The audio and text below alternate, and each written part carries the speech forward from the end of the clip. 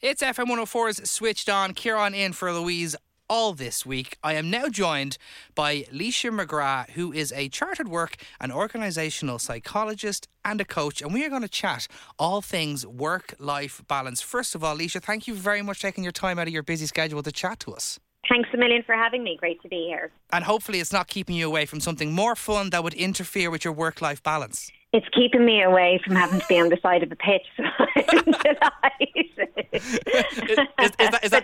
Is that playing yourself or looking at other people playing? No, it's bringing the kids. I seem to spend my evenings driving to and from. So at least I'll skip the driving too, and I'll just do the collecting this evening. So that's all good. That's not too bad though. Happy I can be of assistance to you. Yeah.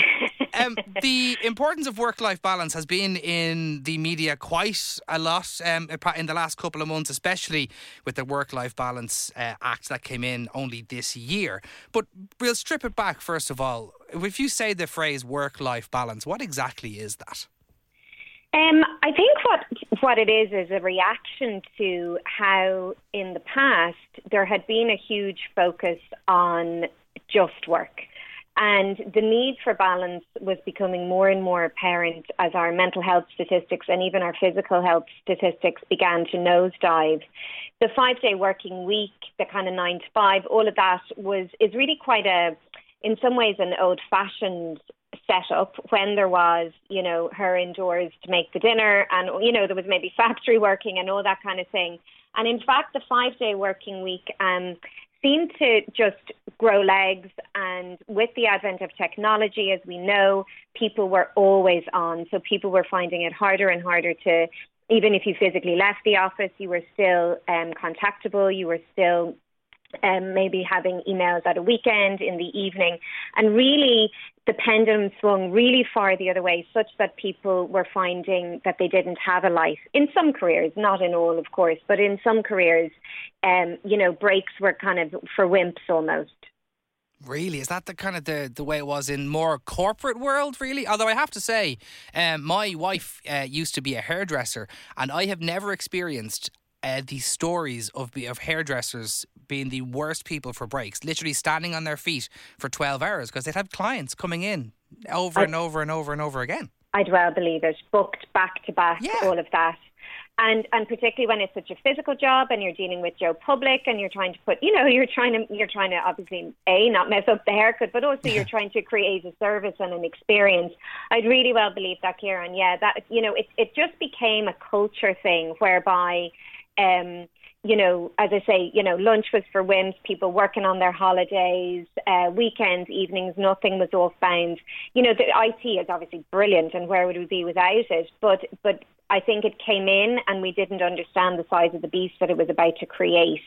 So I think the work-life balance piece, or work-life integration, as some of us call it now, is in response to that pendulum having swung too far and people not being able to have as much of a focus on the life part as they might like to. Do you think it's changed at all for the better because of COVID? It's a really great question, and it's still too soon to see the hard longitudinal data, but certainly what has come out to date seems to be that more and more people and more organisations are opting for flexible working arrangements. Workers are in fact demanding it. Flexible working was around before COVID, but I know even myself dealing with my own clients, there were so many organisations that were hesitant. They felt that if people were at home, if they weren't seen, that they wouldn't be as productive as they might be if they were physically in the office. Obviously, with COVID, they learned that wasn't necessarily the case. So I think a lot of organisations are trying to find their feet with what a hybrid working relationship is going to look like with their staff. And in fact, colleagues and internal and external stakeholders alike are trying to work out, well, God, how does it work when we're not in physicality together, or we are, or what days? And, just trying to line it all up. So I think COVID has had a massive impact on that. And I think the 4-day working week will also have an impact on it as well. Yeah, so talk to me about the four-day working week for a second, right? Because I am aware of an organisation that some of the staff are on a 4-day working week, some of them are on 5 days, and actually some of the staff that were on the 4-day working week pilot have asked to come off it because they're finding their working day is actually too long and it's impacting their life balance at the end of the working week, normal days, never mind the weekend.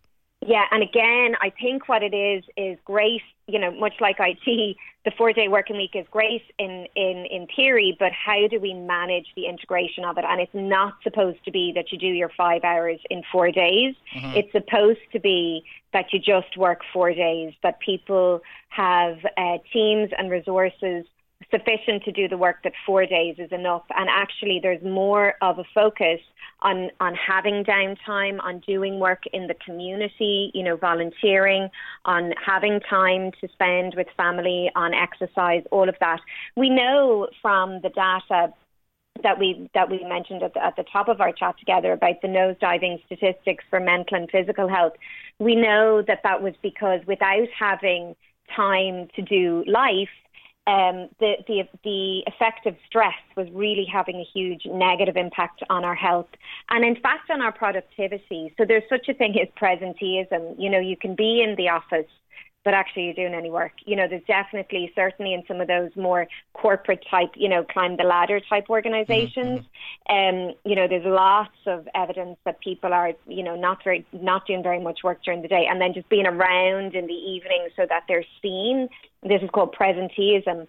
And that's fine if you're young and you don't have a family and, and it's not really costing you anything. But trying to be up against that as somebody who has maybe aging parents, young kids, their own, life to lead, it was just having such a negative effect on our health statistics.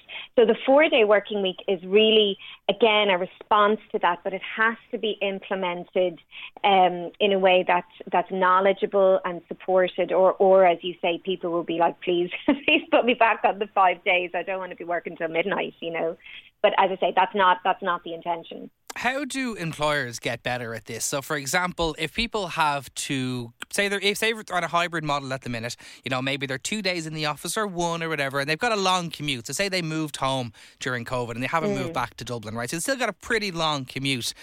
Employers surely need to be a bit more flexible and saying, you know what, if you come in at 7, you can leave at 3. Maybe we won't book meetings that you need to attend in person, after 4 o'clock, for example. Do employers still need, is there a long way to go for employers to get more comfortable with that type of stuff still? I think so. And remember, we have to remember that much and all of the organisations do absolutely need to support their workers. They're also there to serve stakeholders, to serve clients, customers, whatever it is. And the employee needs to also show up and fulfill their end of the contract. So I think there has to be give and take. It's important, I suppose, that there's communication, that there's solid relationships, that these discussions can be kind of knocked about and a conclusion reached that's beneficial for both parties. And where I find a focus on what's the output, what are we trying to deliver here, how can we chunk this up? And I think if we can do that and focus on, okay, so long as you have delivered X project to me by 3 o'clock on Tuesday, it's up to you when you do it. So long, if you have to manage your commute or you have to manage whatever it is, then I think that's okay. People will be receptive to that. But I think, this is an issue. The timing of meetings has been an issue for a long time, and particularly for a lot of women. A lot of my female clients will say that this has been an issue. We know from research that it's most of the mothers that pick up, that do the creche runs and the school pickups and whatever else.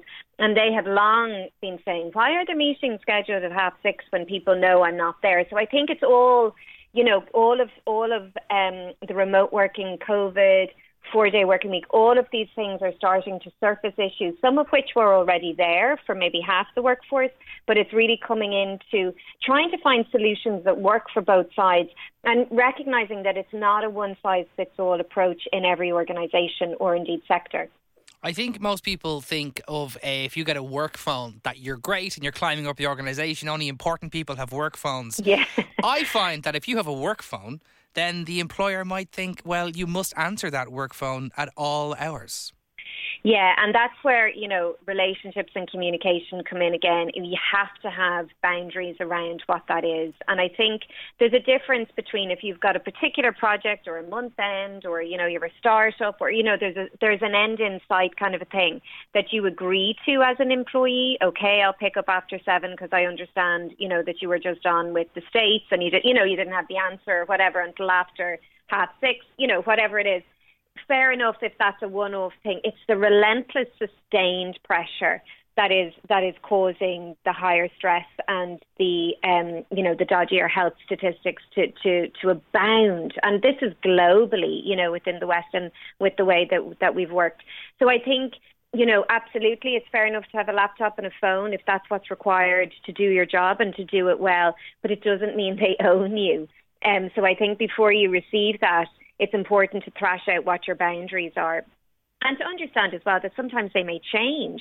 So when you're younger and hungrier maybe in your career and all you have in your life is your career, you may be happy to pick up a phone whenever. But, all of a sudden, you've got a sick parent or a new baby or whatever it is. Maybe you're just not as flexible and receptive as you may have once been. And the thing is to be able to have those communications with your colleagues, with your manager. But unless you have a solid relationship with them in the first place, those communications are not necessarily well managed or well understood on both sides. So would that be your top tip, kind of communication being key on both sides? Communication and relationships, yeah, they're the two. I go into organisations and do all sorts of highfalutin change management and psychometrics and coaching and leadership development and all sorts of stuff. But I'm telling you now, with all the, qualifications and, 20 odd years doing this in huge, big organisations, communications and relationships is what it comes down to. Yeah. If people are looking for more information on what you do, where can they go? So my website is LeishaMcGrath.com. That's Leisha, Leisha. And then I'm also on LinkedIn by that name. And my Instagram is a little bit different. It's start with the number 3 minutes. And I do quite a lot of well-being stuff on there. Amazing. That was a really, really nice chat. And to be honest with you, I should just pack up my stuff and go home now for some work-life balance. But I'd have to finish it and do the rest of the show. Chartered work and organisational psychologist Leisha McGrath, thank you very much for taking the time out to chat to us. My pleasure. Thanks again for having me.